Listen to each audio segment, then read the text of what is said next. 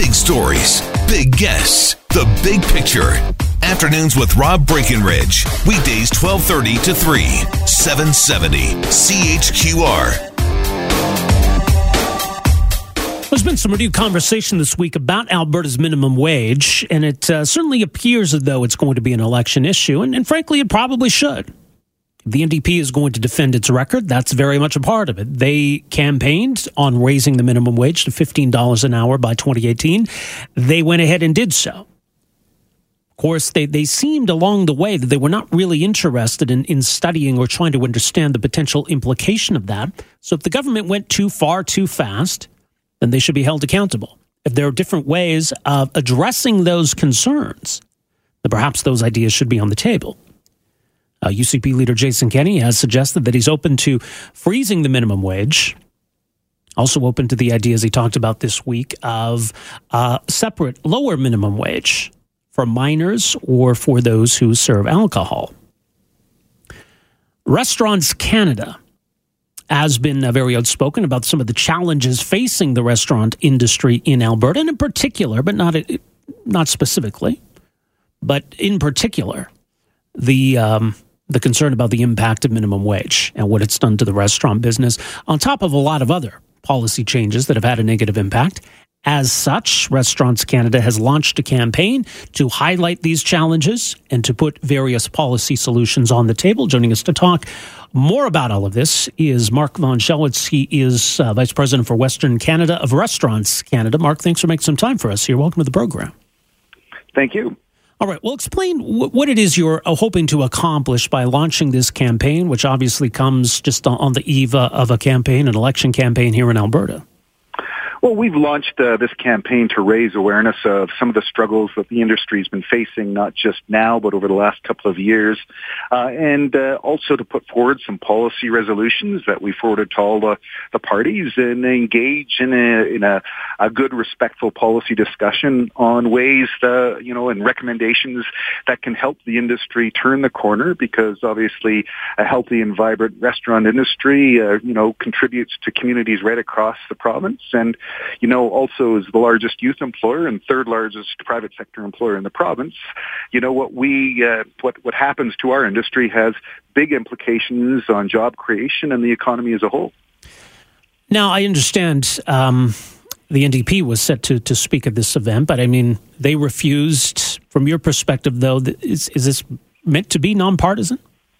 It was very much meant to be nonpartisan, and, we invited all party leaders to participate in our two events that we had today in Calgary and yesterday in Edmonton, and we did get responses from all the parties, actually, and, we were thrilled that last week Christina Gray did confirm that she'd be representing Premier Notley at our event, and we're looking forward to a really good policy discussion. And it's unfortunate that Minister Gray had to cancel out on Monday afternoon.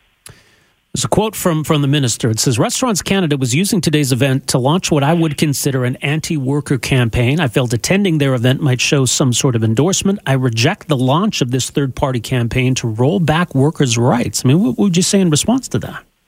Well, it was January 14th that we sent our policy submission, our recommendations to all the parties, and asked for a policy dialogue with them as we approach an election. And, we were quite frankly thrilled that the minister would want to be part of that. And it's really unfortunate that she characterizes her campaign that way, because, in fact, when our businesses succeed, so do our employees. And, when our businesses fail, our employees are often the first casualties as well. So they're very much tied hand in hand. As a large employer, when restaurants succeed, so do our employees. They get more hours, they earn more gratuities, more employment opportunities.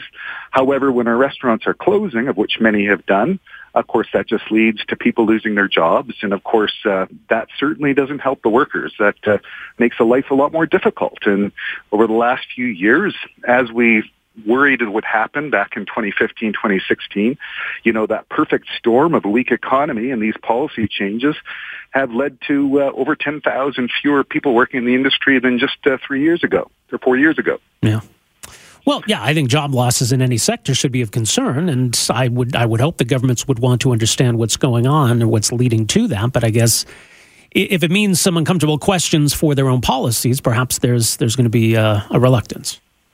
Yeah, and I guess sort of that's the point. But we're being completely open and honest about what we want to do. We're a nonpartisan association, and we were hoping to hear how all the parties leading up to the election are going to help small businesses and hospitality industry business in particular. And we're still looking forward to having that discussion with all the parties. So this week was just the launch. And of course, we've, as you probably saw, we've launched our website, restaurantrealities.ca. And, we've got a lot of our members, telling their restaurant realities. And so we're looking forward to, having our members engage candidates from all the different parties in the coming weeks as we approach an election.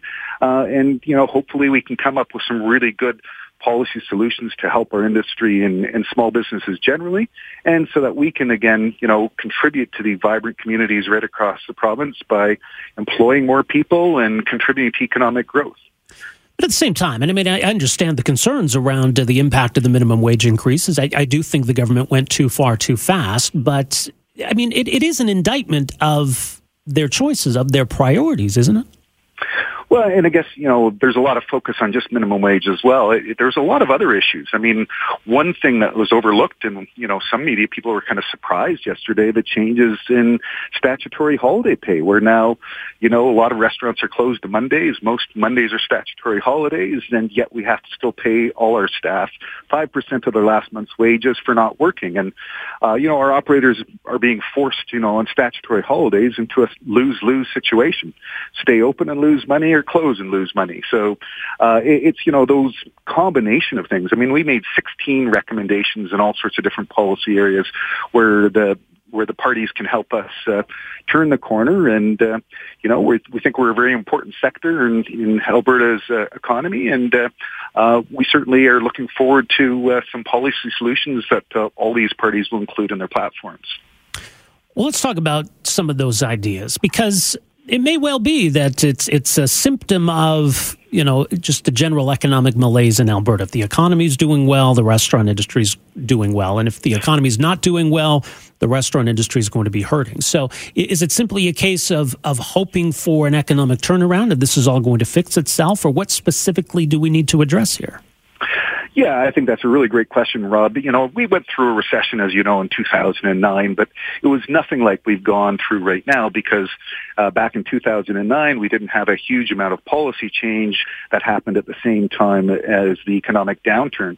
This time, of course, the results are far worse. And, there's a lot of talk, obviously, politically about minimum wage. But as I said, there's other labor laws. There's a carbon tax in our industry, which we've been asking for a rebate from, because, we can invest in energy-saving equipment, which we're doing. But bottom line is, to cook food and preserve it safely, we require the use of energy, and specifically natural gas is the main thing that we rely on to cook food. So, that's another example. The other things, as you can see on our site, municipal taxes and fees have gone up exponentially as well. I think they've grown 3 times population growth. So you combine all these factors together, and, it is combined for that perfect storm that has really made life tough on our operators. And I've heard it now for 3 years. And so earlier this year, we decided, well, you know what, let's raise the awareness of some of these struggles and from small business people. And, it really saddened me when I've heard all sorts of stories of how these small entrepreneurs have put their life savings into business and, through, in some ways, no fault of their own, end up losing everything. And it really also hurts them to have to lay off staff, some of them who have been loyal for years and years and years, because they just couldn't do it. So they've lost everything. And we want to make sure that Albertans are aware of that and will help our community and our industry succeed. All right. So on minimum wage, back to minimum wage for a second. You're not calling for a rollback from $15 an hour, but you are calling for some changes. What would you like to see? Yeah, specifically, I think we made 3 recommendations with respect to minimum wage. One was, let's just for now freeze it where it is until other provinces catch up, because we're quite far ahead of what especially our neighboring provinces are at minimum wage.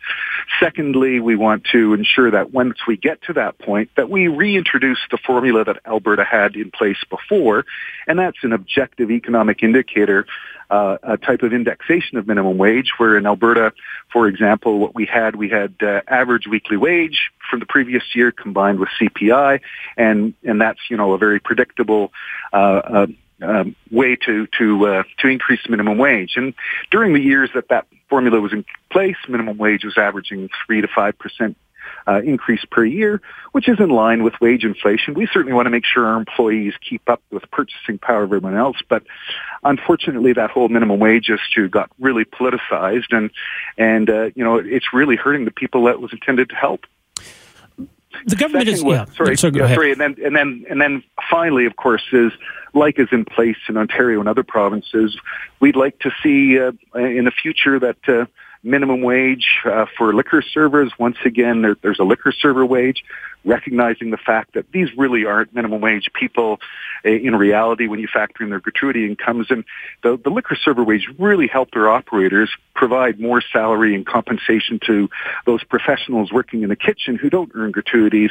And of course, they're the ones that have suffered as a result of that particular policy. And finally, a youth training wage, which is in place in other provinces as well, to act as an incentive to bring in those entry-level workers into the workforce for the very first time, because as you've noticed, there's been a huge spike in the youth unemployment rate.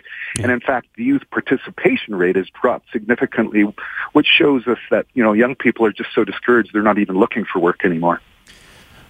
Would it mean potentially a pay cut for anybody working right now? If someone is 17 years old and they're earning $15 an hour, would that get cut down to whatever the youth wage is? Would a server see a pay cut? Is that no? We're not advocating that. We don't want to see anybody's wages rolled back. We're talking about the future, not what's happened in the past. So no, we don't want to get into that sort of revisionist sort of type of thing. And no, I think it's fair. We're talking about policy for the future, not trying to rectify the policies of the past. Regarding liquor policy and liquor costs, and this has been maybe something that's overlooked in all of this, but it's had a big impact on the restaurant industry. How do we need to fix liquor policy in Alberta?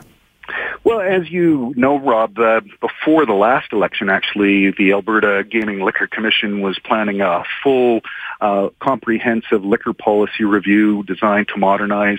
There's still a bunch of, patchwork of old regulations on the books, and give AGLC credit, they have sort of addressed, in their isolation, various policies that they're trying to do. But I think it would be a great idea to have a full policy review, and generally, Alberta's got a lot to be proud of with their liquor system. We're by far the best in class in Canada. We've got a flat tax markup system, which really helps us, and a full, wholesale pricing system that really helps us. But we still have some smaller members who are struggling to meet the minimum case requirements. They don't have the space or the capital sometimes. So it would be nice for some of our smaller members to have a sort of a lower minimum case order quantity. And of course, there's some other, more technical policies as far as inducing flavors into spirits that, I think these are more just modernization things that the government's looking at introducing. So, and as far as patio areas, that type of thing as well. So there's certainly some things to do there, but certainly that is not as big an issue for us as, the taxation and the carbon tax, employment standards, in particular the statutory holiday pay and minimum wage. Those are certainly much bigger drivers that have caused our industry to struggle over the last few years. All right, much more on the Restaurant Realities campaign of restaurantscanada.org. Mark, thanks so much for joining us here today. Appreciate this. Thank you, Rob. Afternoons with Rob Breckenridge, starting at 12:30 on News Talk 770 Calgary.